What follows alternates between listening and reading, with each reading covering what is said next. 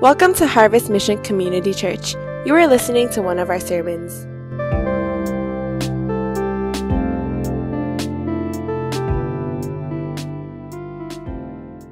So let me just go ahead and ask you to turn to Haggai chapter 1. As you know, that we're going to start a whole new series this time around.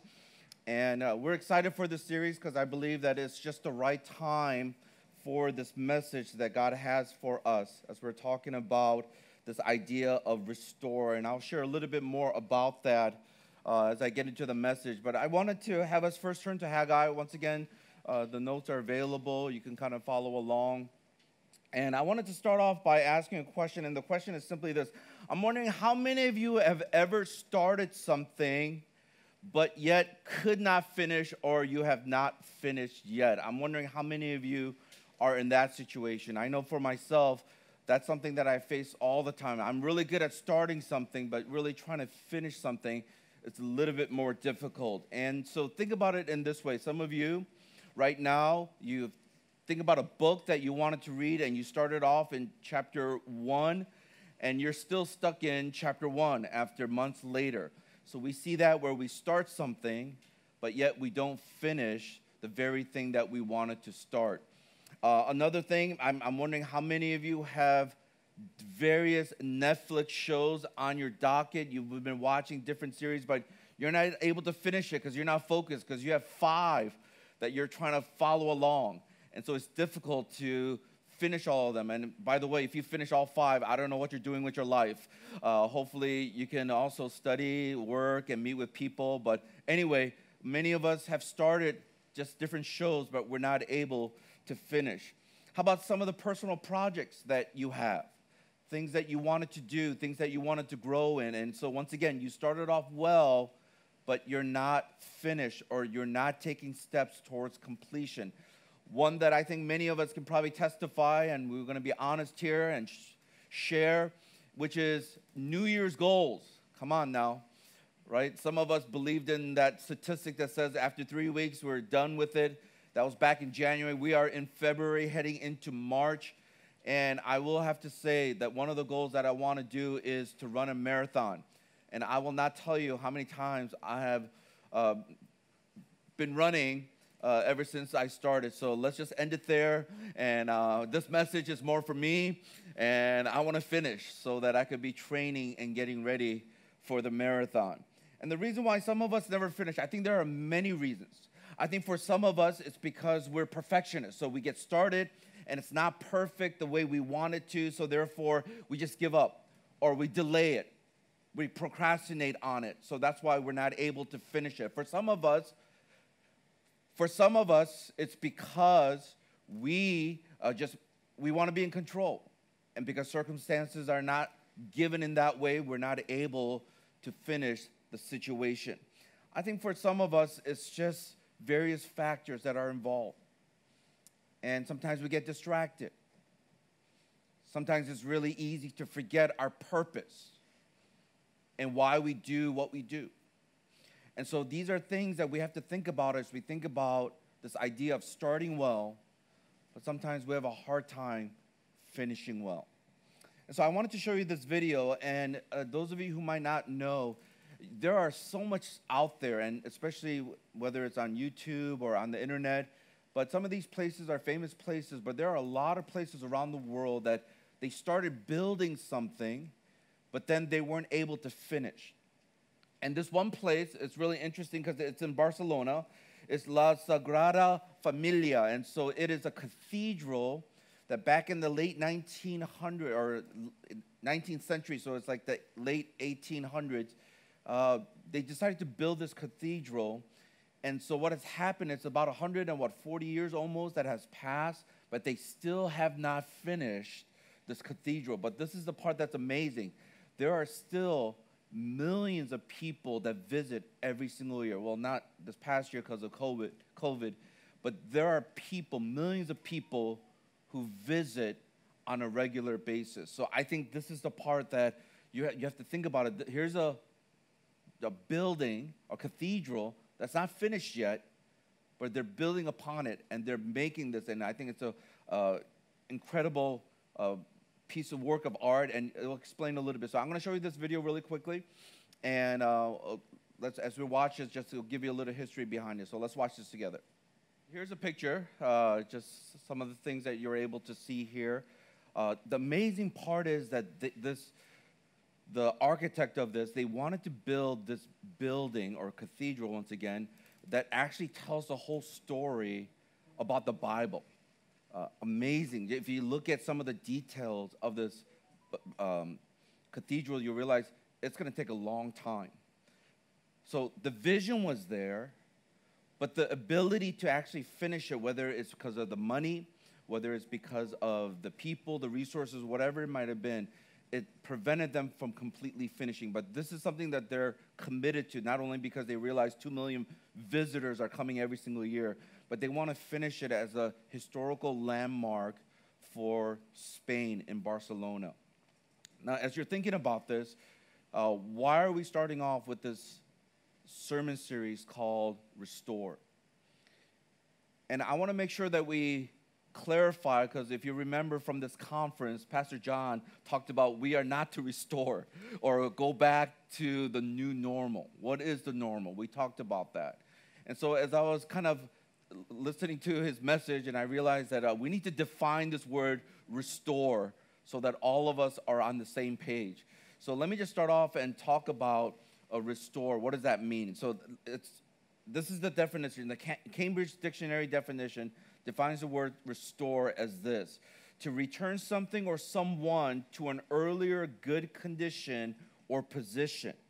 The second part of it is a quality or ability that someone has not had for a long time. You make it possible for them to have that quality or ability again. And the third and last one is to bring back into use something that has been absent for a period of time. So what we notice just from this definition is that we're not going back to the glory days or things that we're like, oh, we wish, but it's really going back to what God has purposed and designed for us. So not only you individually and purposefully, as God has created you to do and to live out, but also for us as a church to be able to restore, to go back into that position so that we will continue to do what he has called us to do. Now, of course, please don't misunderstand me. Like, there are times when God can redirect us. And this is where we have to be listening and being in this intimate relationship with him so that when we hear his voice, he might be leading us in a different direction. So these are things that we are listening for, watching out for. But he has given us the vision thus far, and he hasn't spoken otherwise. This is what we're called to do as a church. And that's why, as Pastor Bo and I and the executive team, as we were talking, we really felt that going over this book in the Bible, the book of Haggai, will be appropriate to address this, especially as we're hopefully coming out of this pandemic. As you know, that they're trying to vaccinate many people here and around the world, and it's going to allow us to open up to travel and do other things. And so we're hoping that the things that God has placed in our hearts as we're listening and trying to follow him, that we'll continue to do those things that he has given to us. Now, if he gives us new things, then we say yes to him, and we're going to be able to move forward. And so as we study the book of Haggai, those of you who might not know, many times when we do our sermon series, we do either a book in the Bible or we do a topical sermon, which means it's by topics, and we use various scriptural passages to kind of highlight and talk about some of those topics. Now, this is just an honest confession from a lot of pastors. I don't know about Pastor Bo, but for me, I really don't like topical sermons. I don't know if you heard that, but that was Pastor Bo shouting out amen. But the reason why topical sermons are hard is because sometimes there's always those few verses that we're always using. But then when you go over a Bible, you don't have to think about, what am I going to preach next? It's right there. Go to the next chapter or the next paragraph. So it saves us a lot of time. But not only that, but I think the reason why I love preaching through a book in the Bible is because it is our heart's desire. And I'm speaking to you as your pastor. It is our heart's desire, Pastor Bo and my desire, is that you will know the Bible.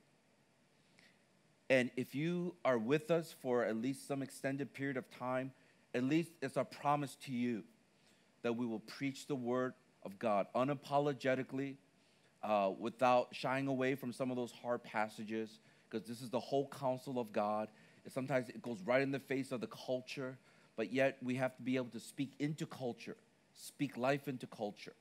And so we're hoping, as so far we've covered several books in the New Testament, we've covered several books in the Old Testament in the last 5 years, and we're hoping that in the years to come we can continue to cover all the different books in the Bible, and you will be more Bible literate. So let me just go ahead and give us the one thing as we're talking about this idea of restoring. And God speaks to the Jewish people, and I think there's some principles and application for even us as we think about what God has called us to do here in Hong Kong, and to go back and to restore some of those things in the position and the places in which God is calling us to be faithful to. So the one thing is simply this, that we must seek the heart of God in order to do our part for God. Let me say it again, that we must seek the heart of God in order to do our part for God. So once again, as we have done, I guess, for the last some months, we're trying to provide these huddle group times. So instead of just watching a screen and just hearing me or hearing Pastor Bo, we want you to be able to process and interact. Now, I don't know what's going to look like when we all are able to come back. We might still incorporate some huddle time. We might, who knows? But I'm just thinking through that it's good to just be able to take a little break and to share together, because what we want to see happen is you allow the Word of God to kind of just marinate in your heart and in your mind, and to allow it to come forth as you begin to share, because the more senses you use, not just the auditory or visual, but even as you begin to just even write some things down, and as you process through things, you're going to be able to grow and learn that much more. So I'm going to give you 6 minutes in this huddle group time. Just go ahead and the leaders know to break you off into different groups within your life group. And there are 2 questions that I want us to talk about. The first question is this: what is one thing that you started but have yet to finish? Now, be honest, share. I already shared with you mine, and now I know I'm going to get a lot of texts this coming week. Did you run? Did you run? So it's good for me. The second thing is this. The second question, well, okay, we can see it up here. The second question: why do you think people are unable to finish what they started, or whatever they start? Why is it so difficult for them to finish? So maybe you could just think about yourself or other people that you know, and just kind of share why it's so hard to finish. Welcome back. Hopefully you had a good opportunity to share, and what a great opportunity to keep each other accountable this week. Amen. So whatever they shared, try to encourage them. Don't judge them, but encourage them. Maybe even run with them. That will really encourage them, all right? So that's something to keep in mind.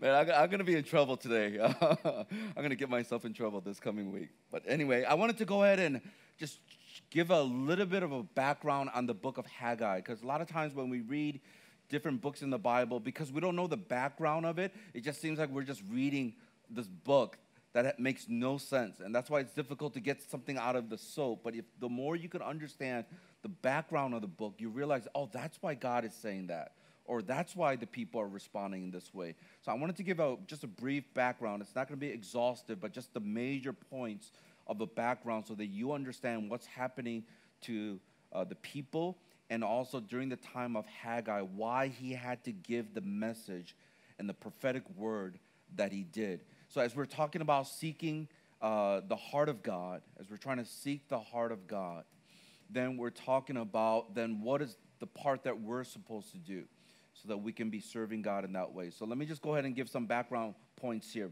The book of Haggai is considered a minor prophet or minor prophetic book. And those of you who might not know, there's major prophetic books and minor prophetic books. So the major prophetic books are like Isaiah, Jeremiah, Ezekiel. Some of the longer books are called the major prophetic books. The minor prophetic books are more of the shorter ones that are sometimes I only have 2 chapters or 3 chapters, and they speak certain messages. So that's just something for you to know, that this is a minor prophetic book. And this book was actually written during the post-exilic time. Now, that word simply means, if you remember, the Jewish people were exiled out of their land because of their disobedience to God. So they call it post-exilic. So after the exile, here are these community who some of them actually ended up coming back into the land that God has promised unto them. And so thing that you have to keep in mind throughout this whole book is this idea of the temple of God, or if you wanted the house of God. You'll see that phrase at different portions of the scripture.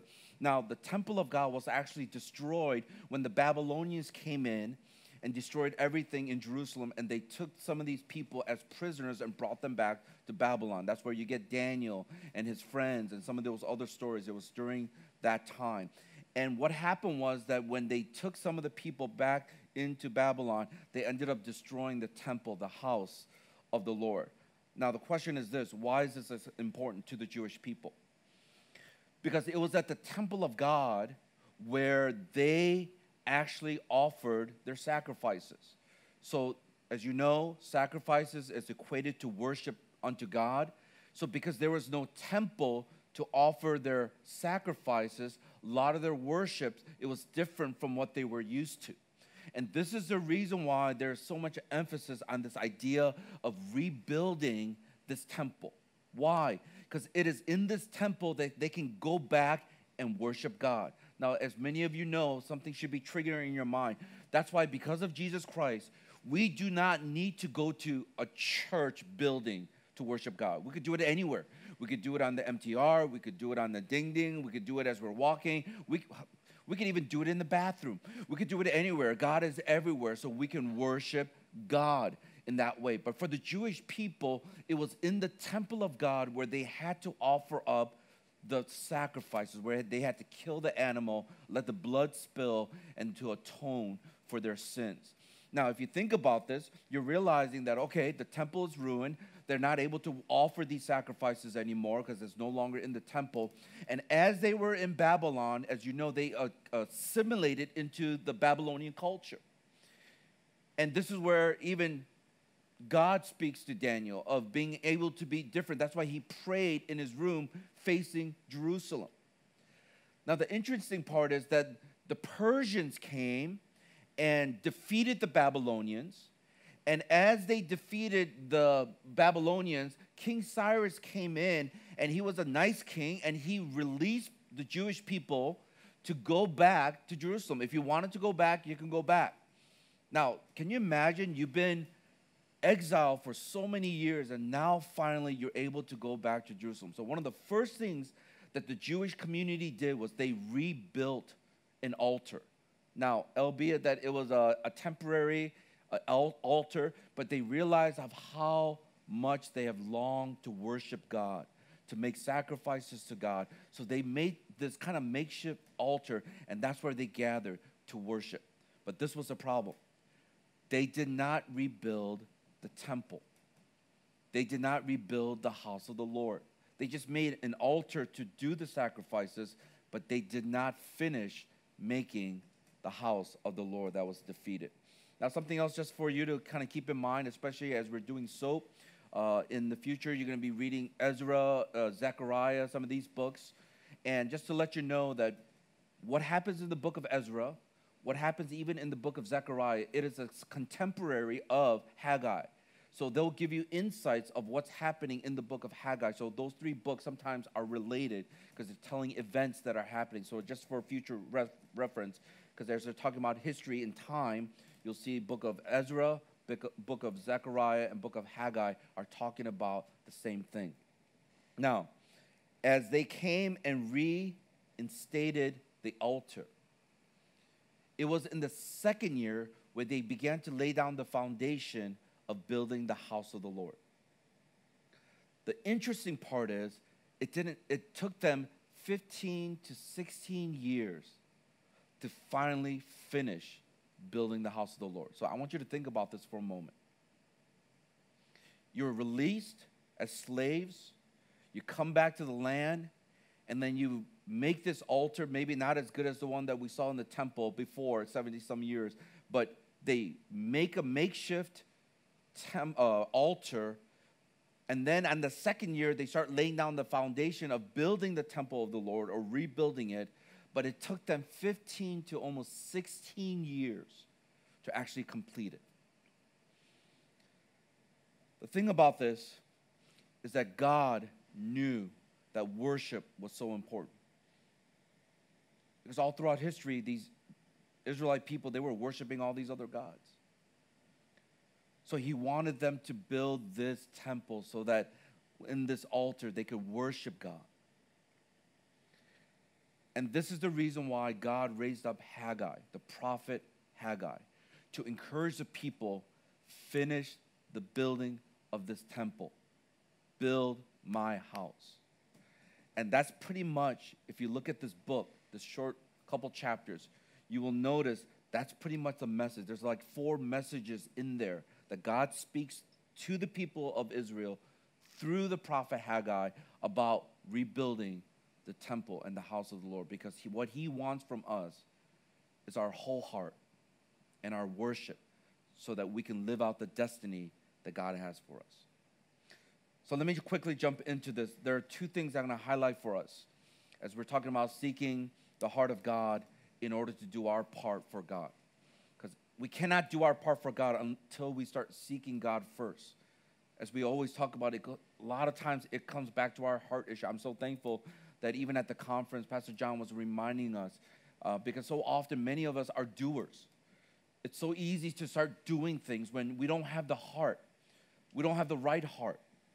And this is the reason why I believe that God is trying to speak to us so that we can get the right heart. So as the pandemic will be passing, some of you will start getting jobs. Some of you will start doing other things, maybe travel. And the thing is, there's going to be just a whole array of options and choices. And the question is, where is your heart? And as we can align our hearts with God, then whatever it is that he's calling us to do, that by his strength and by his grace, we're going to be able to accomplish it. Not because we're good, not because we're able, but God is good and that God is able. Can I get a good amen to that? And because of that, we believe by faith that he's going to restore some of those things that he has called us to do. Now, once again, it might look different. He might redirect us. But until he speaks, we know that this is what God has called us to do. And so let me talk about these 2 things. The first point is this, that we have to check our hearts. We have to check our hearts. Let me just go ahead and read verses 1 through 4. And I just broke it up in that way, 1 through 4, and then we're going to go ahead and read 5 through 11.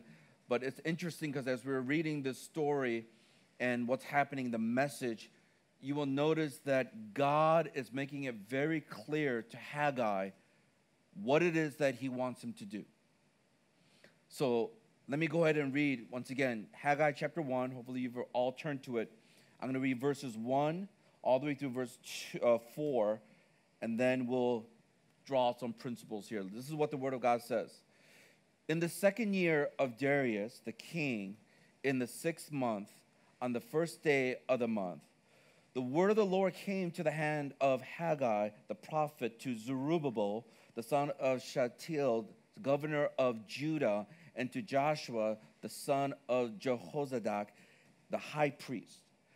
Thus says the Lord of hosts, these people say the time has not yet come to rebuild the house of the Lord. Then the word of the Lord came by the hand of Haggai, the prophet. Is it a time for you yourselves to dwell in your paneled houses while this house lies in ruin? Let's pause here and look at this together. We see that God specifically speaks to Haggai and gives this prophetic word to the people. Now, this is the part you need to understand. He doesn't speak to all the people. What you notice in these first several verses is that he specifically speaks to these 2 people, and they are leaders. Zerubbabel was one who led the people back to Judah. So he was a leader of the people during that time. So he was one who led the people back.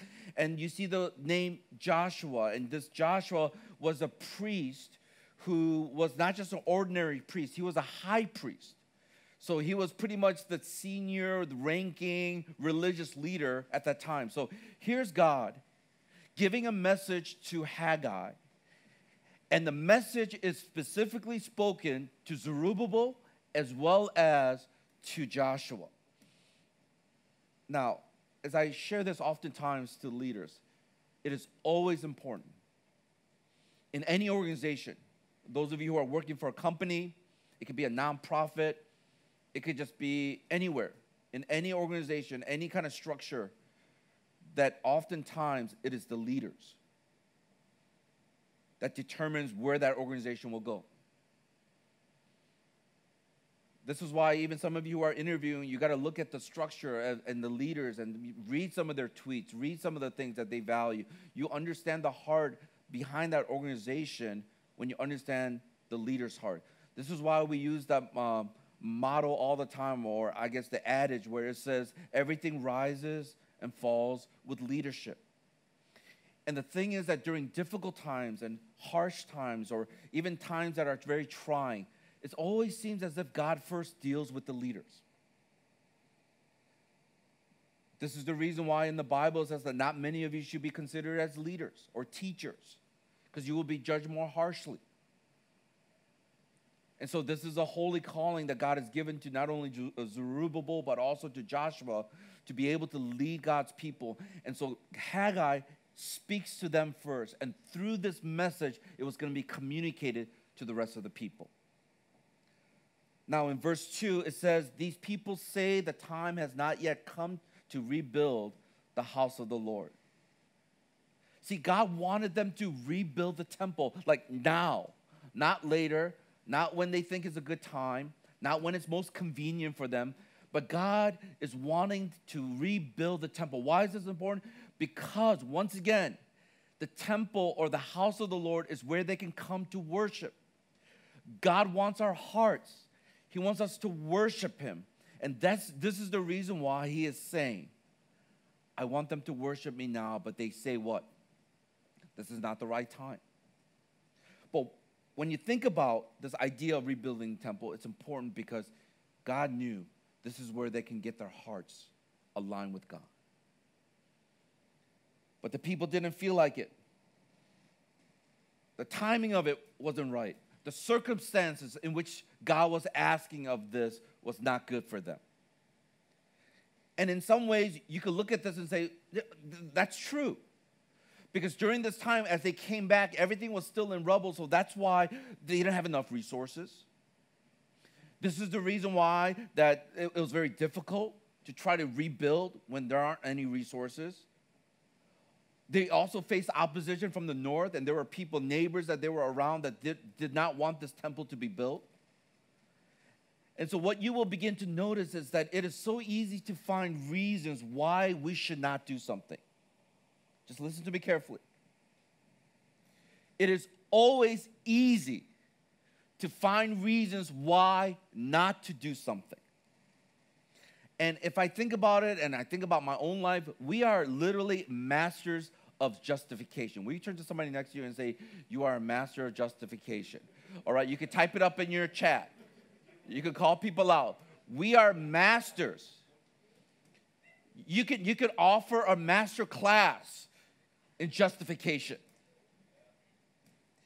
And the real heart of the matter is that we really don't care about the things of God. See, listen to me carefully. Many of us, the reason why we justify things, the reason why we use Christian language, try to explain things, is because we don't want to confront the things that are in our hearts. Because if we are honest, they're wicked things. They're selfish things. They're self-centered things. That's why Jeremiah, as many of you know, we quote this a lot, and we want to remember this. In chapter 17, verse 9, the New Living Translation, it says the human heart is the most deceitful of all things. And listen to what it says. Say this with me. Desperately what? Wicked. Who really knows how bad it is? Look how the Message translation translates this verse. The heart is hopelessly dark and deceitful, a puzzle that no one can figure out. How many of you guys love puzzles? You guys know what I'm talking about, right? We're not talking about those 5-piece puzzle. Boom, boom, boom. Oh, that's pretty. We're talking about the 10,000 pieces. We're talking about those big ones. And not the ones that are like really contrasted well, but we're talking about when they're all gray. And you have to really look at the pieces. And you're like, oh my goodness, this is like hard. Like that's our hearts. We're not simple. And simple doesn't mean like stupid or don't know much, but just the pure of heart. We're just 5 pieces. Okay, Jesus, family, it's not simple. Some of you are operating on a 1,000,000-piece puzzle. That's why it's dark, because we're trying to justify ourselves, reason things out. We make things complicated.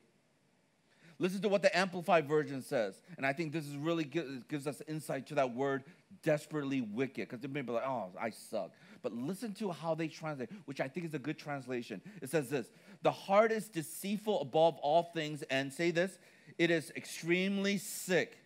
Who can understand it fully and know its secret motives? It's sick. It doesn't function well. It's not at its 100%. You know how that feels. You've been in that situation where you're sick and you just got a headache and just your whole body, it's just, there's that word, but you have these things that your body just feels like, oh, you can't really move. You know that feeling? That's our hearts. These secret motives that we know, or sometimes we don't even know, that dictates the decisions we make and the things that we do. That's why here is Haggai telling the people, as God is speaking through him, you gotta check your heart. As I was thinking about this, we don't have to go very far. Like, I could just sit there and think about all my relationship with some of us in our church. I could think about just myself, just look in the mirror. I realized, man, we are truly the masters of excuses and justification. Let me give you some examples. I always see people saying, Pastor, I think it's very unwise for us to gather together in our church gatherings because there's a pandemic and you just don't care about us. You don't care about people. You don't want to follow the regulations. And I'm just sitting there, I'm like, whoa. If that was you, I'm not trying to pick on you. I'm just saying in general, okay, in general. And so it's kind of like, Pastor, you're not following this, and you don't really love us. You're not thinking about it. You're just being all this stuff.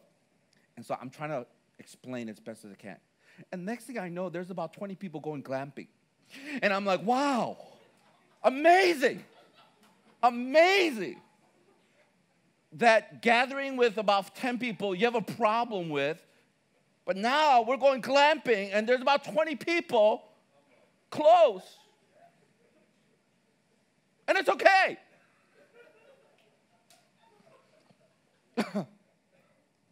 This is what I want to be like, can I meet with you? I've been very concerned. I don't think you really love people. You want to destroy a whole class. I don't know. I don't even know what to say.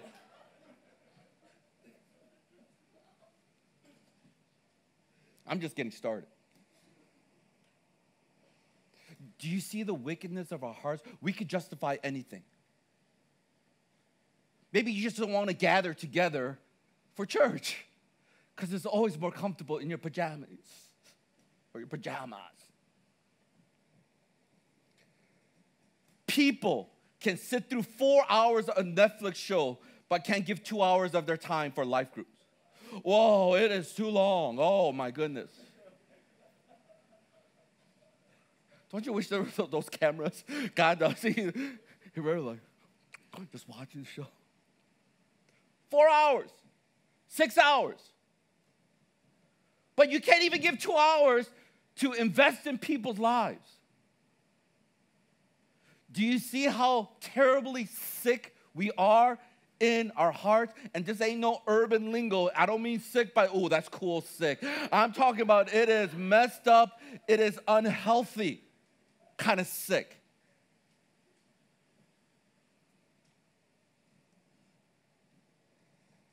I'm just getting started. Like I said, sometimes when you just sit there and reflect, when there's mountains in front of you, you can think of a lot of stuff. You hear about people complaining about how busy their life is and with church and this meeting, but we don't have that much of a problem when it comes to our careers if it's going to help us to excel or if it's going to help us to get an A. The point that I'm trying to make with some of these examples that some of you can possibly relate to is that everything is about us. This is why our hearts are terribly sick. Our secret motives, the things that we do, because it is easy when you don't want to do something to excuse it, to justify it, to give some good reasons for it. But you don't see the inconsistency in your life of some of those things, why you don't want to do some of those things. This is the reason why I've been telling people I have more respect for people who can be honest and look at me and say, Pastor, I just don't love God. I just don't like life group. I just don't want to grow spiritually. Then I'll be like, oh, that makes sense. That's why you don't want to go to life group. That's why. It's just being honest. It's just being direct. But some of us, well, Pastor, I really do love God, but, there's some stuff going on right now, and I'm trying to decipher and come at you from all different angles, and I just realized it's a heart issue. This is the reason why in verse 4, look at verse 4 again, we notice that God rebukes the people, and this is where it's a clincher. He asks them this question, which I think is like a knife right into the heart. He says, is it a time for you yourselves to dwell in your paneled houses while this house, referring to his house, the house of the Lord, lies in ruins? What God is simply doing is he's taking their excuses. I don't think it's the right time. I don't think we have enough resources. He's taking their excuses and putting it right in front of them and saying, oh, but you have the time to build your own house. It seems like you have enough resources to then build your own house and not just build whatever is necessary type of house, the necessities, but a house that is paneled. Now, some of you are like, well, don't we need panels in houses? Well, maybe this will help us, because paneled houses was a sign of luxury back then. That's why, listen to some of these other translations. The New Living Translation says this: why are you living in luxurious houses while my house lies in ruin? So you don't need panels for your house. Those are just the extra. So here they are saying it's not the right time, we don't have the right resources, we don't have all this stuff, but everything in their life shows that they do have the time, they do have the resources. What he's trying to expose is their hearts. You're making all these excuses, but you don't have an excuse. The real reason is you don't love God. You don't care about the things of God. But you surely care about things of yourself and things related to yourself. That's what Haggai is saying. Wow, that's like a dagger into the heart of people when they were making excuses.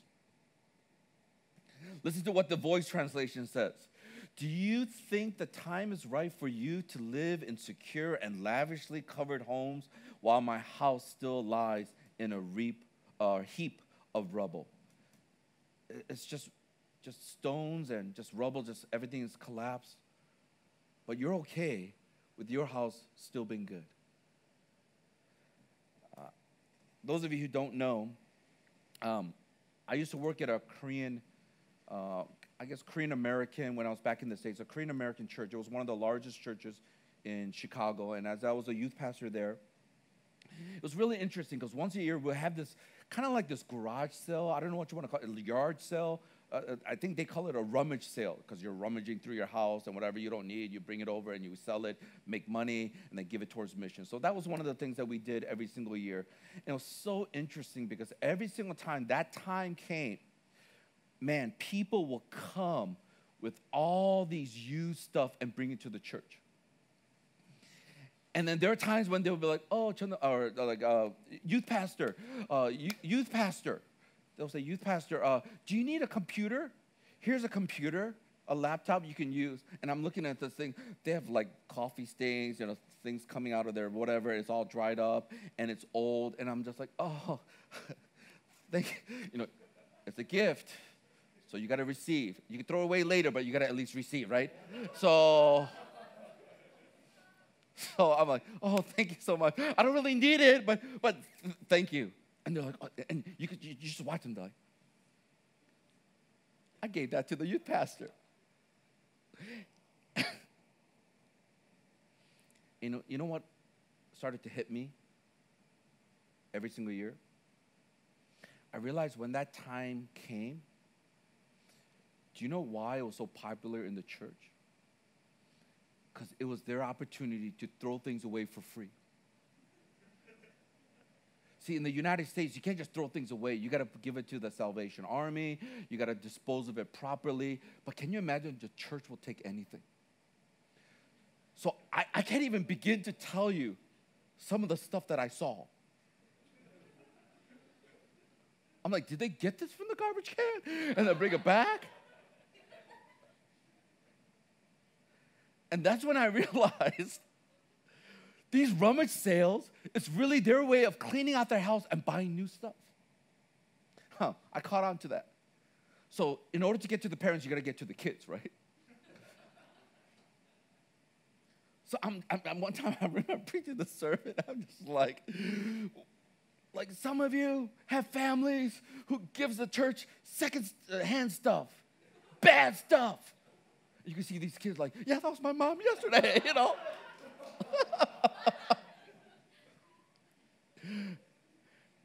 And I'm like, why is it that we always give God the shoddy and the horrible things, the used things?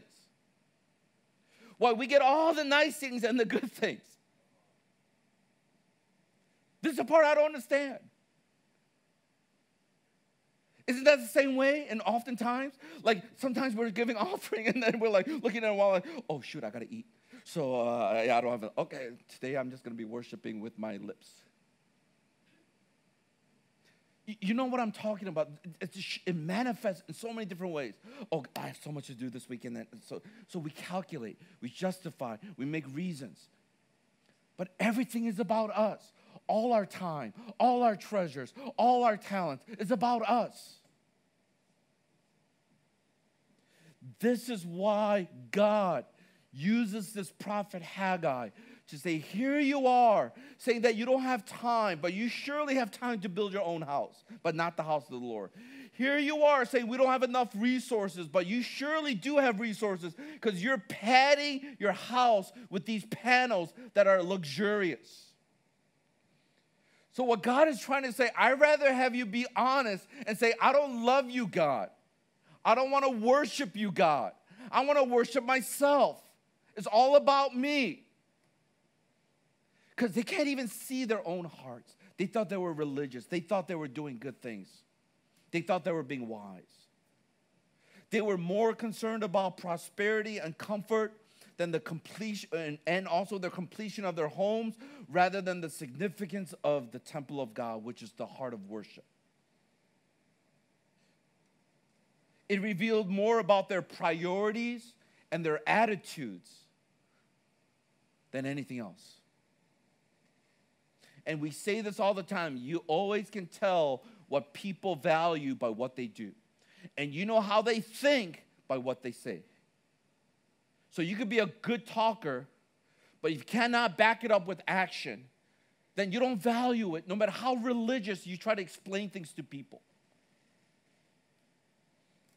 You could talk about generosity, but if you're constantly counting every little cent, you owe me $23.87. Can I just give you 23? No, can you give me the 83 cents later? Now, I'm not asking you to be irresponsible with your finances. I'm just simply saying that when you could show generosity in different ways. You can show the time with people, even though you're busy. You're trying to manage things. I'm just going to see one less episode. I enjoy something that I want to do this week, but I'm going to sacrifice that because I think this person needs some encouragement in my life group. Proverbs chapter 21, verse 2, in the Message says this: we justify our actions by appearances. God examines our motives. He looks at our hearts. Look at Proverbs 16, verse 2. It says this: all a man's ways seem innocent to him, but motives are weighed by the Lord. How about us this morning? Have you been making excuses to hide your real motives? Have you been trying to justify why you don't want to do something? I'm wondering, what are some things that God is convicting you of, that he shows you some inconsistency in your life?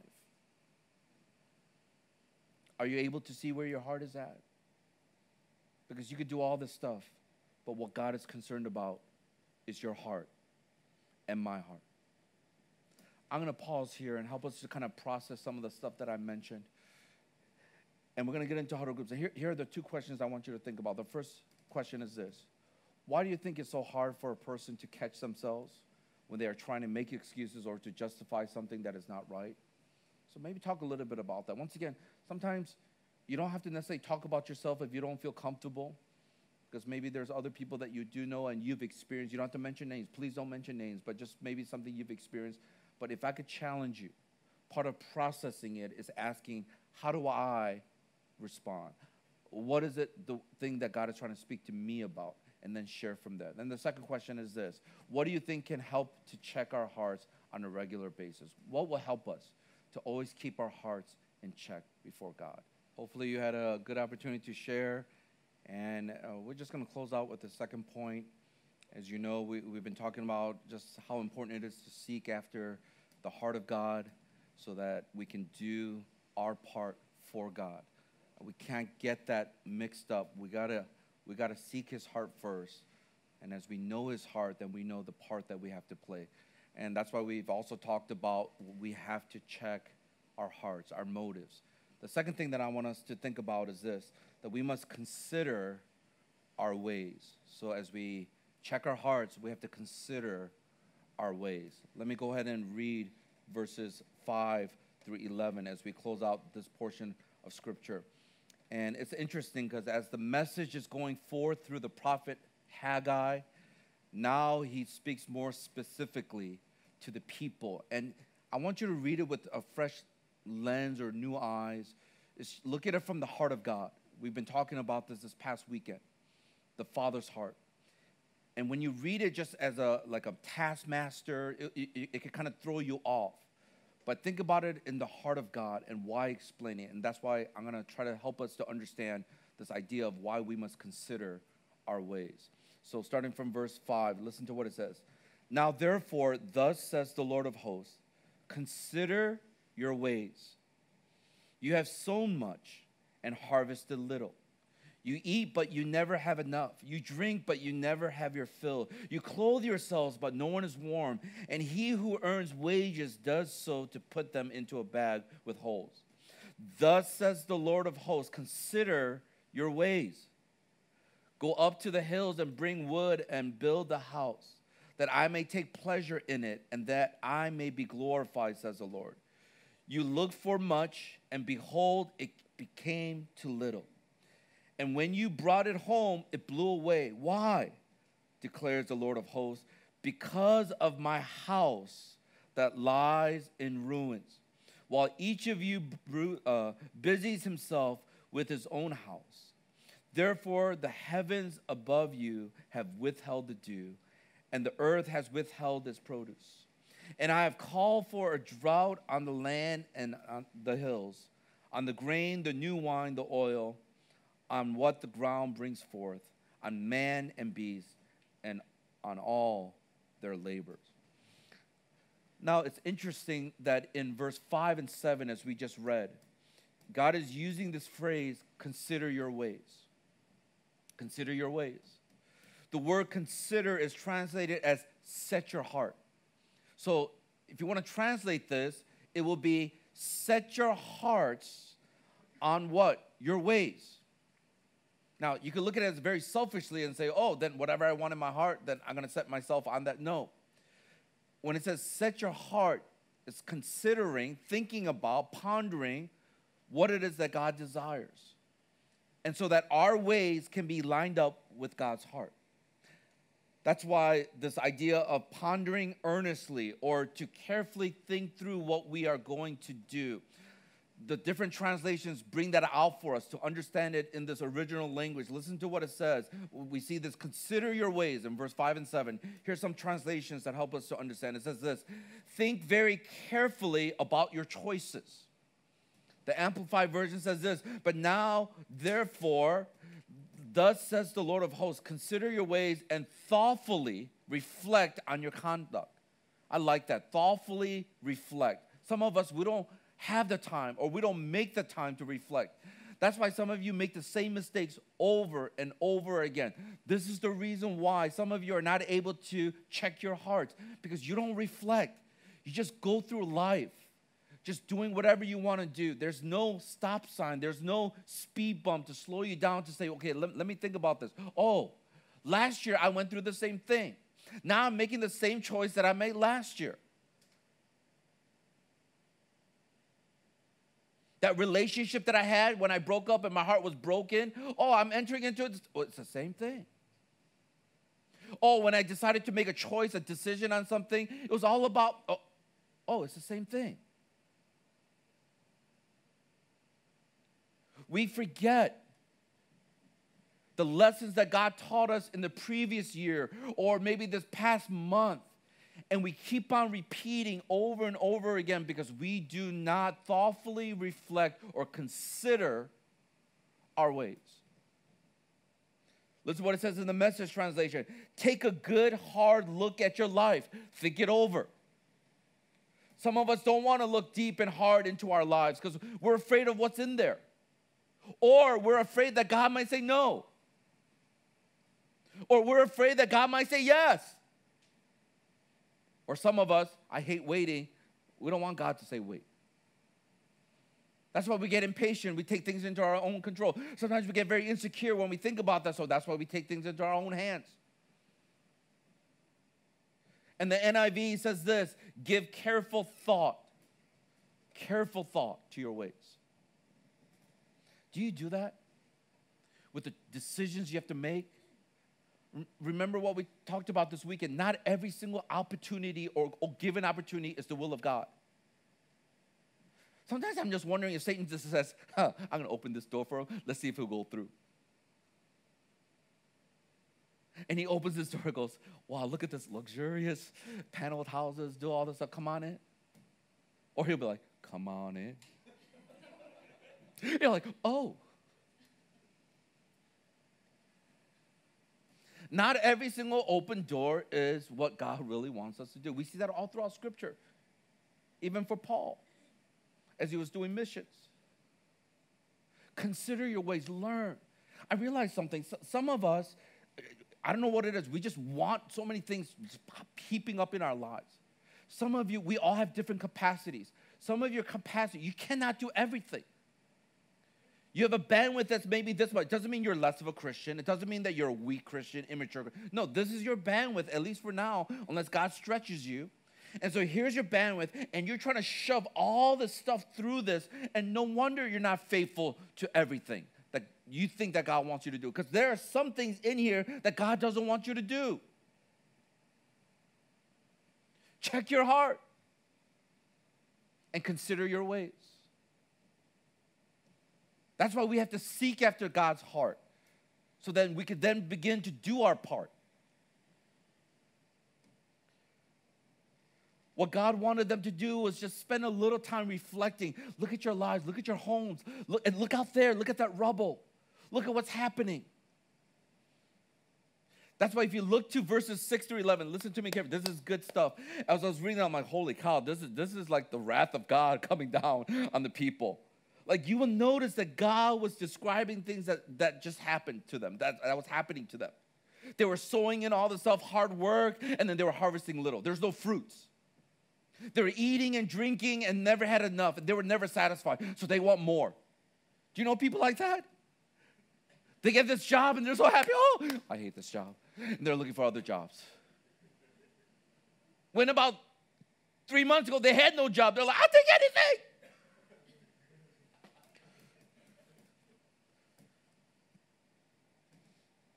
They clothe themselves, but they're not warm. They earn wages, but it seems like they're putting into this bag with little holes. Can you imagine? You get some money, like, wow, I'm making a lot of money, but it's going right out.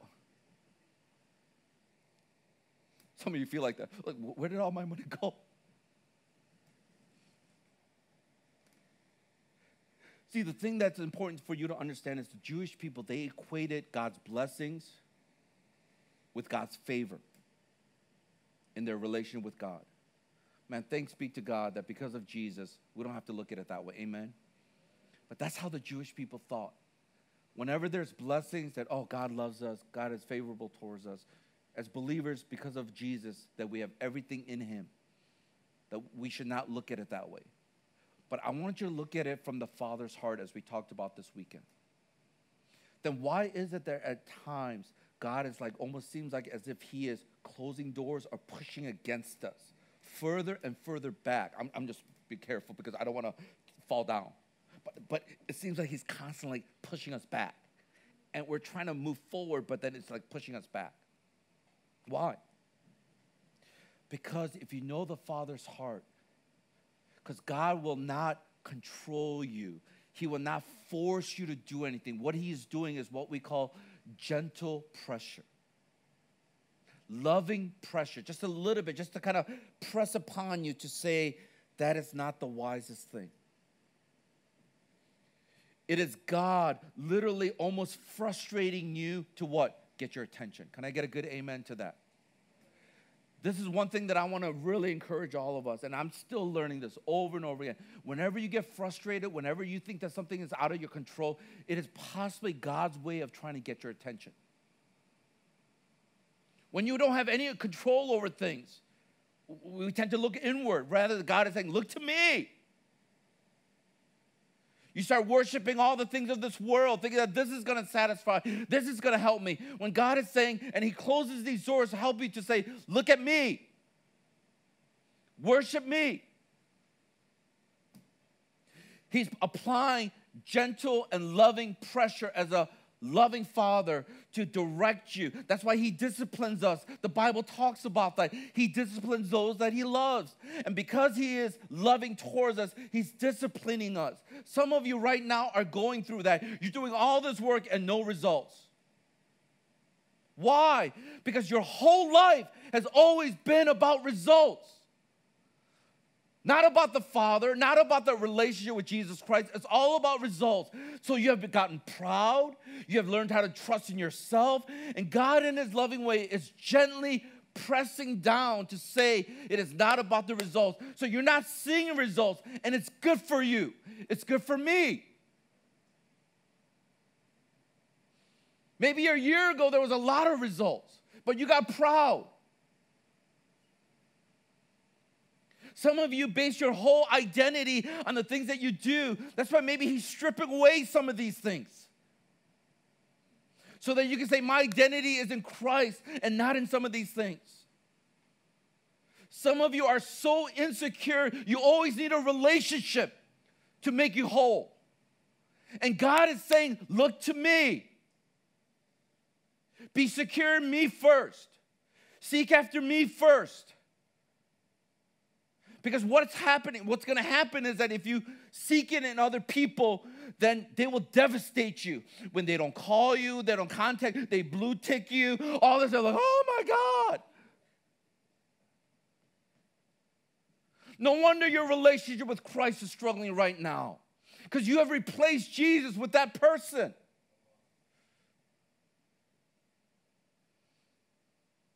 So this is God the Father gently, lovingly frustrating you, putting this gentle pressure to wake you up. And he goes, here you are, you're taking money and you're putting it in these bags thinking it's going to, but nothing. Here you are, you're sowing and you're sweating, you're doing hard work, but no harvest. You're drinking, you're eating, thinking that it's going to fill you up, but you are still not satisfied. Those are all signs of God trying to get your attention. You get that grade, you feel good for a little bit, but you need to keep on going. You get that job, and you're moving up the corporate ladder, you feel good for a little bit, but then you're going to keep on wanting to move more. You will never be satisfied unless your satisfaction comes in Christ and Christ alone. This is what he's saying. This is the word of God. And so here is God as he says, you try to be fruitful, you try to do all this stuff on your own, but I'm the one who's going to do it. That's why he keeps on saying, worship me, seek after me, and then I will show you. That's why, listen to me, this is good. As I was reading this, I'm like, this is exactly what the Holy Spirit is trying to speak to us. If you look at this passage, I want you to see in verse 8, it says that I may be what? Glorified. Okay, check out this verse. In verse 8, it says, that I may be glorified. It is important to note that because it's also translated that I may be honored. So what God is trying to get at is our hearts as we consider our ways so that ultimately we can glorify God and we can honor him. Isn't that what he talks about when he talks about the kingdom of God, seeking first? Listen to what it says in Matthew chapter 6, verse 33. Once again, I love the Amplified version. It says this. Read the yellow section, highlighted section with me. It says this. But first and most importantly, seek, which means aim at, strive for, his kingdom and his righteousness, his ways of doing and being right. The attitude and the character of God, and all these things will be given to you also. Listen to the Passion Translation. It says this. So above all, constantly what? Chase after the realm of God's kingdom and the righteousness that proceed from him. Then all these less important things will be given to you abundantly. What a great promise for us. Chase after him. Pursue God. Seek first his kingdom, and all these things will be added unto us. That's why everything about building God's house and doing all things for him to honor him and to worship him is really about coming before him and say, God, my whole life, it's yours. Can you imagine the Israelite people? God just delivered them from slavery from the Babylonians. Allow them to come back to the land that was promised unto them from Abraham, Isaac, Jacob, and all the way down. God brought them back by his grace. And instead of in gratitude and response to God, say, God, here's my whole life. Here's all of our lives. We want to serve you. We want to honor you. We want to come back to the heart of worship. We don't have time. We don't have the resources. And God is saying, check your heart and consider your ways. No wonder Paul says in Romans chapter 12, verse 1 in the Amplified Version, therefore I urge you, brothers and sisters, by the mercies of God, to present your bodies, dedicating all of yourselves, set apart as a living sacrifice, holy and pleasing to God, which is your rational, logical, intelligent act of worship. The New Living Translation says this, and so, dear brothers and sisters, I plead with you to give your bodies to God. Come on, say this with me. Because all he has done for you. Man, say it one more time. That's good. Because of all he has done for you. It's not because you want something for him to do for you. That's why you're going to do this.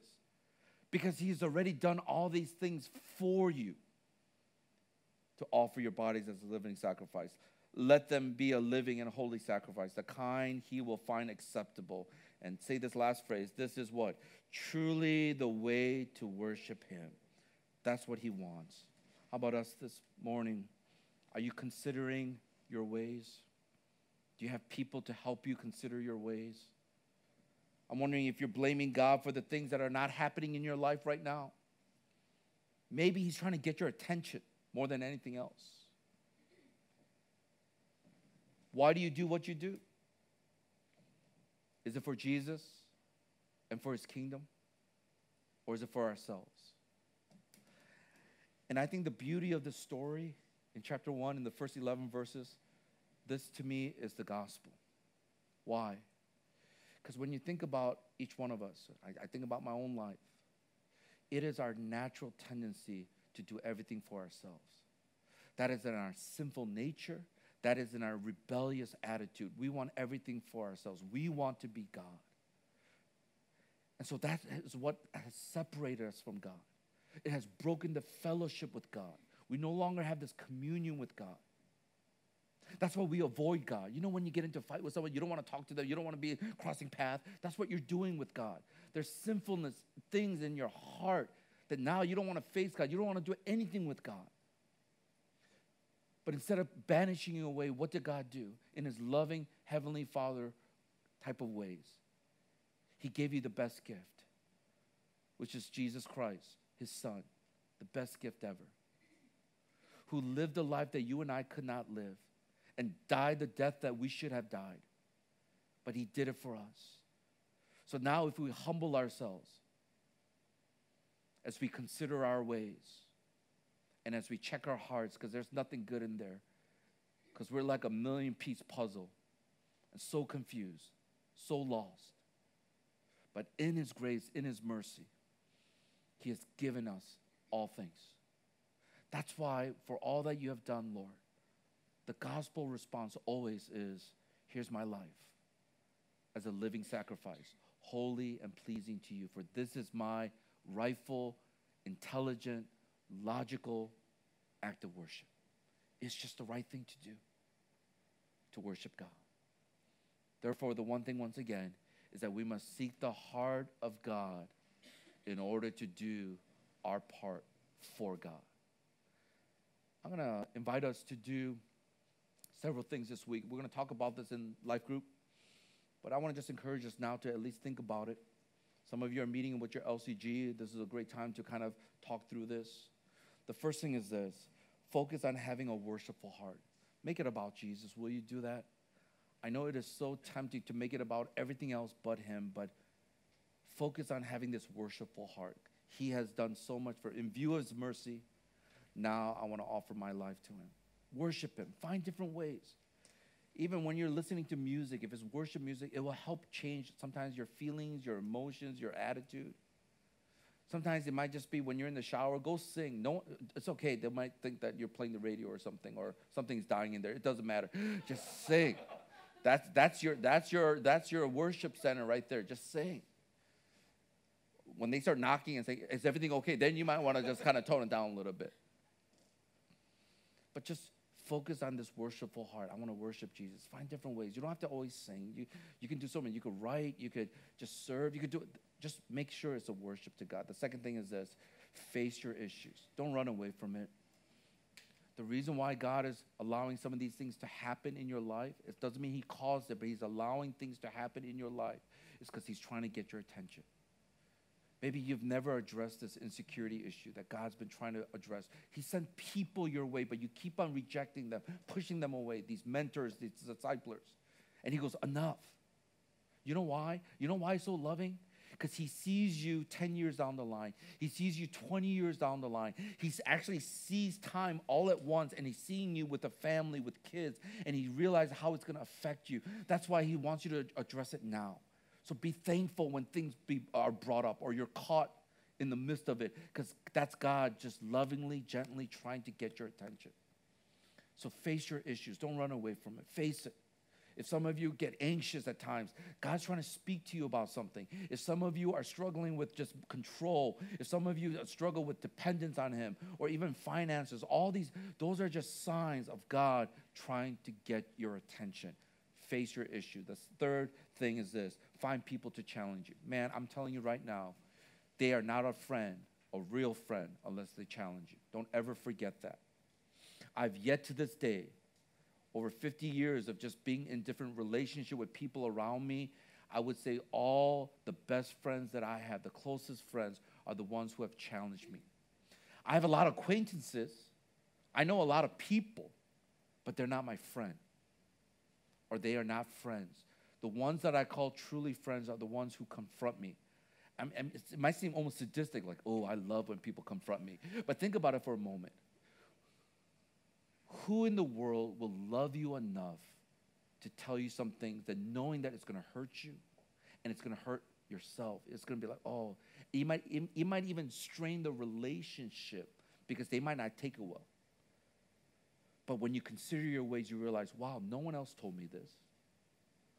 Because possibly there's no one in your life who loved you.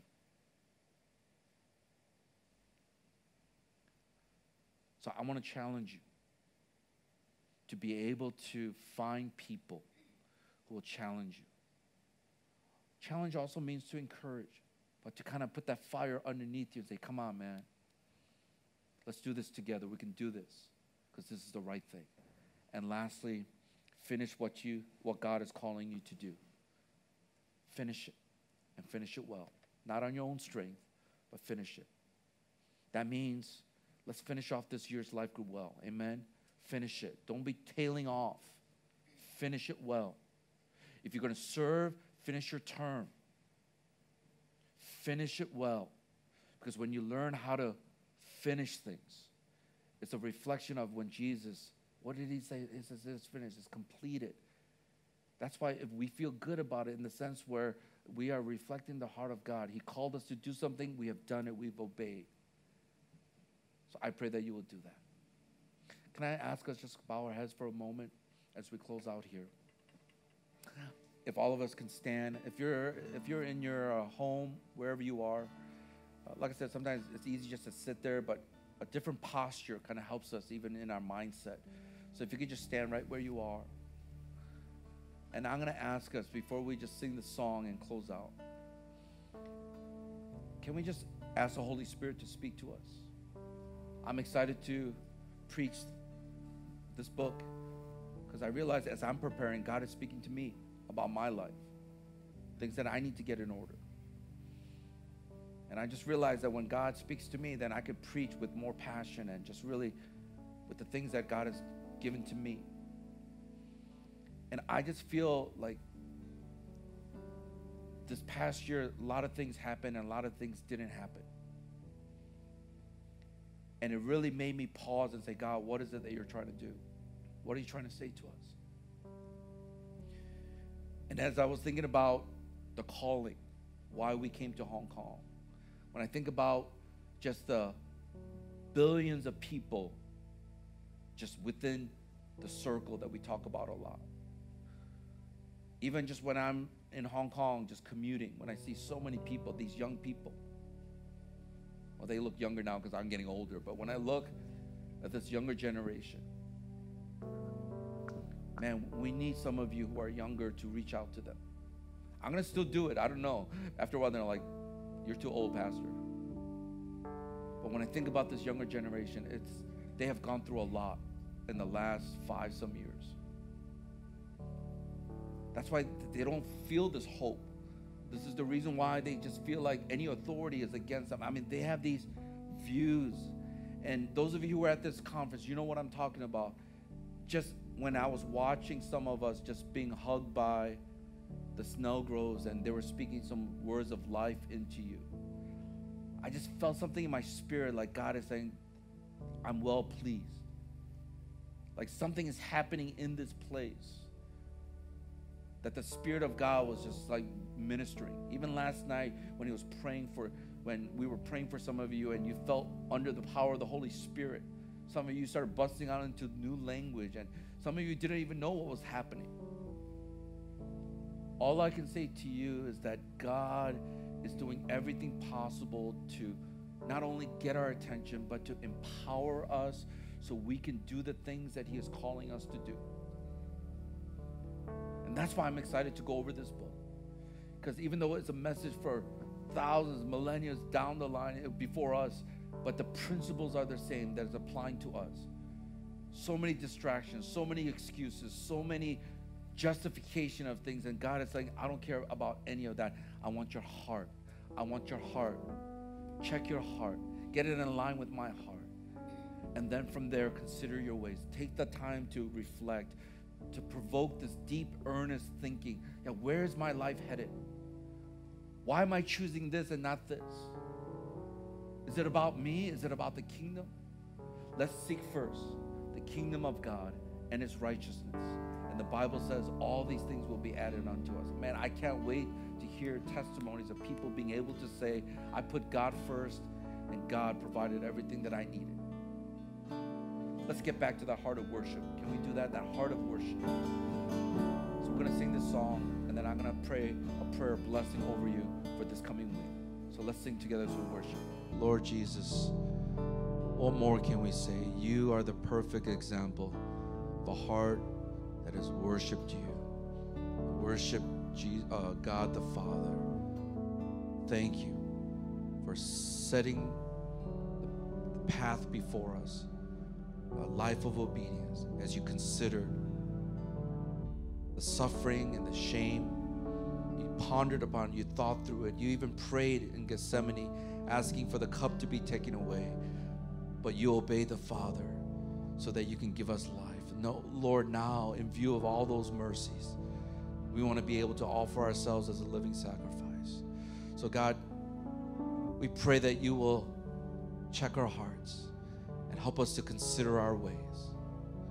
And as we seek after your heart, we're going to know what it is to do our part for you. Lord, we want to build up your church. We want to strengthen your church. We want to see many more people coming to know you, Lord. We want to make an impact and a difference in our campuses, in our workplaces, in our families here in this city, Lord. We think about all the ruin that we see, everything lying in rubble.